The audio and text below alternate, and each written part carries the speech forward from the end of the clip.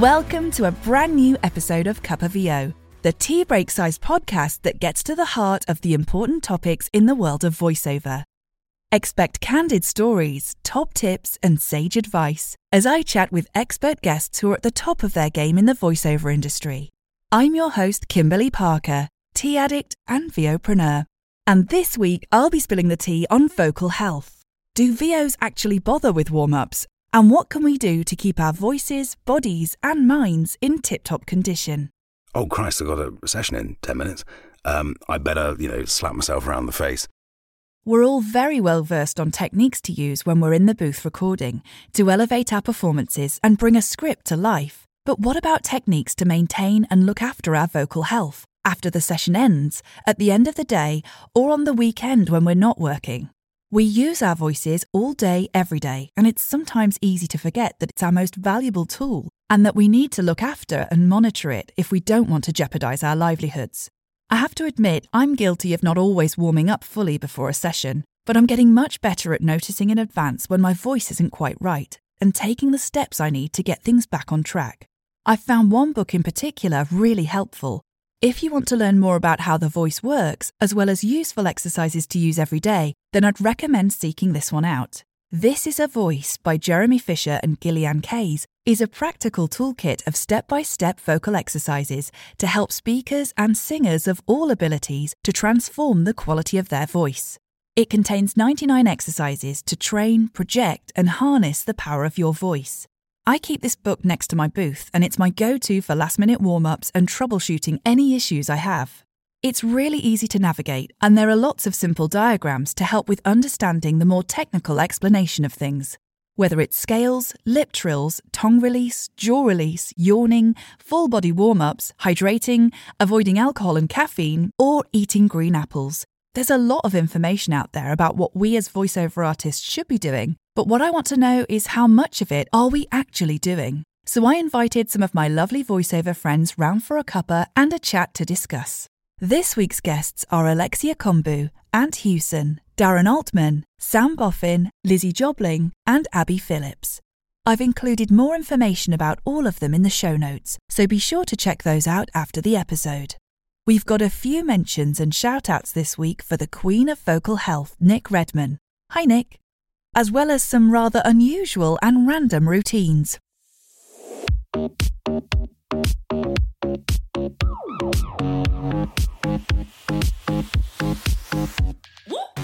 In terms of warm-ups, I would say Nick Redman is your go-to to check out her videos. I just do some trills, some sirens. Have you heard of the puppy whimpers? Yeah, just really high-pitched. I feel like that's a really good one. And just general hydration.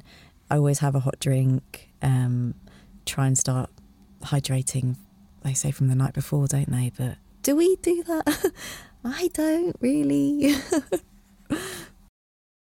In terms of warm-ups, I generally go, oh, Christ, I've got a session in 10 minutes. I better, slap myself around the face. So, rubbing your cheeks, some tongue waggling, a few scales, that sort of thing. I do find that, I don't know if this is the case for you, when I go to a directed session, I am not one of those people that could ever go into workshops where they say, right, now shake yourself around, behave like a chicken, do the weird things that make you feel self-conscious. So I can't go into a booth and go, sorry, Mr. Engineer, give me 5 minutes while I do my scales. That's not going to happen. And I'm also not going to do it walking down the street like a lunatic. Well, don't tell Nick Redman this, but I don't do any warm-ups. I've never done warm-ups, lip trills. And the one thing I will do is stay hydrated throughout the day. Drink a lot of water. The first thing I do when I get up is I do, 100 press-ups. I warm up. I go for a run. I'll run 5 to 6, 7 miles a day. It's so up and down what we do. If I don't, if I have a bad day, where I've done one little job or no jobs, at least I've run. I have just recovered from laryngitis, and in fact I can still hear a little bit of it in my voice. So Prior to that bout of laryngitis, I would have said, I think the biggest thing for me personally is I've got quite a clicky voice, so I need to drink a lot of water. That's something that I have to do every day, and even at the weekends, I have to keep myself hydrated all the time, and it's no good sort of having a boozy night before a session, so I can't drink in the week, which I find quite irksome, actually. Because you can hear it in the voice the next day. So I think hydration, and for me, I have a load of tongue twisters that I do, that if I can't do the sort of Nick Redman scales, I haven't got the time to do that or something, I've at least got a few tongue twisters under my belt that will allow me to warm up my mouth. So those are the two things I think are the really important things for me, is getting my mouth warmed up and also actually getting the whole body warmed up, I suppose. That I would say, and I always stand. Even if I'm long form, I stand. Don't you find it just brings an energy to it? I mean, I am terrible at warming up. I don't know if I should be saying that, especially as a voiceover business coach. I'm not sure. But do as I say and not what I do, or whatever it is. I would say one of the sort of the key things that I have learned, and I learned these from a variety of sources, predominantly Nick Redman. Lip trills, definitely. I sort of just go around the house doing that quite often in the morning. And I do love a body shake. But that is more sort of like just shaking your arms and your legs out and that sort of thing. But I do find that actually that's beneficial if you're in a bit of a funny state of mind anyway, because it just releases any tension. And there's quite a lot of evidence and research behind that anyway. So I do a bit of that. The other really important thing that I learned along the way, and from Nick Redman as well, was if you've got a really early morning session, the best thing to do is hydrate the night before. Definitely drinking adequate amounts of fluids the day before and the evening before. You will actually wake up hydrated, because hydration happens from inside outside. So there's no point glugging 3 pints of water at 8:30 in the morning when you've got a 9 o'clock session, because that's going to sort of lubricate the outside of all your bits and bobs, without sounding too crude, and not the inside. It is difficult because it's just like anything. Like we all should be drinking more water. We all should be doing this. We all should be doing that. And especially if you're using voice, of course, that's paramount, but you just fall into bad habits. But yeah, the lip trills, definitely hydrating the night before all the way. And don't eat toast. Just don't eat toast before your session. So obviously getting ill is the scariest thing ever for us. And losing our voices. I actually recently have been struggling with this because I have quite bad hay fever. So which I'd never had until about 3 years ago. And now it's really bad. It's developed. And it really has been impacting the way that I sound, because sometimes I'm really croaky, or I've been coughing a lot or sneezing a lot, and it just affects everything all in that area. So obviously with that, I've been doing all the sort of like normal stuff you would do when you have a cold, and you take sort of cough syrup and you do all of those sorts of things. But one of the most helpful things, and it's free and it really easy to do, is just steaming. Because it just cleans everything out. It just like clears you out, and it opens everything up. So, and you don't need one of these fancy. You can buy these sort of steaming things, but you don't need to buy some fancy thing like that. Literally, just like a bowl of hot water, a tea towel over your head, and just breathe it in. That really, really helps me as like a quick sort of help, just to get you sounding a bit fresher.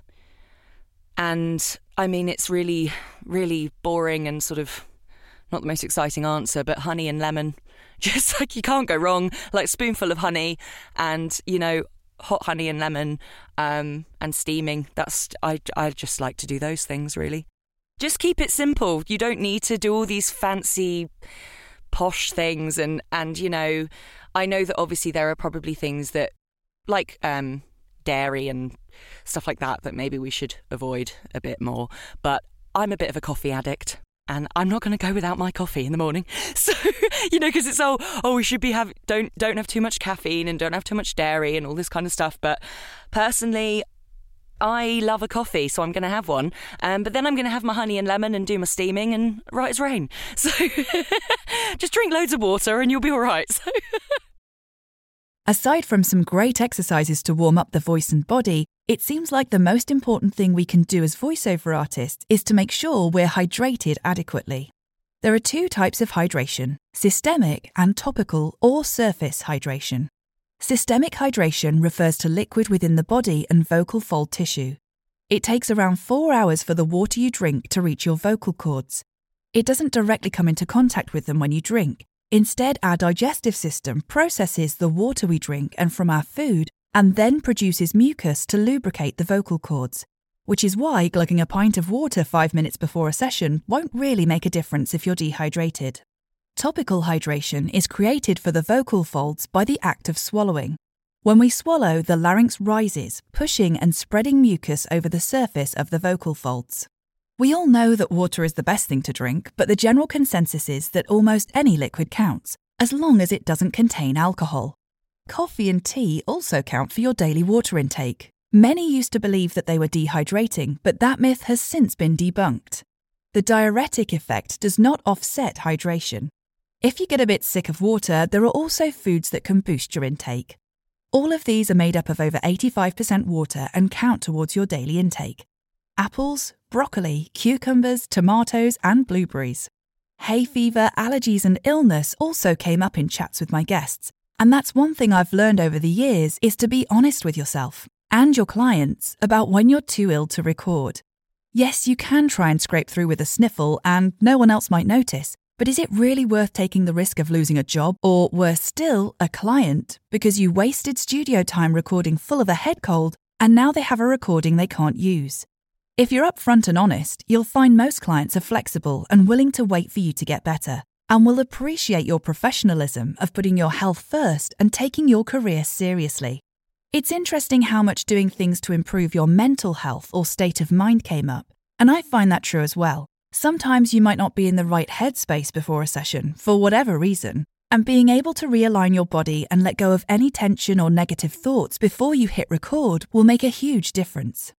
I'm a big fan of mindfulness and meditation, and if you have the time, it's a great thing to incorporate into your daily routine, as it really helps you get in tune with yourself.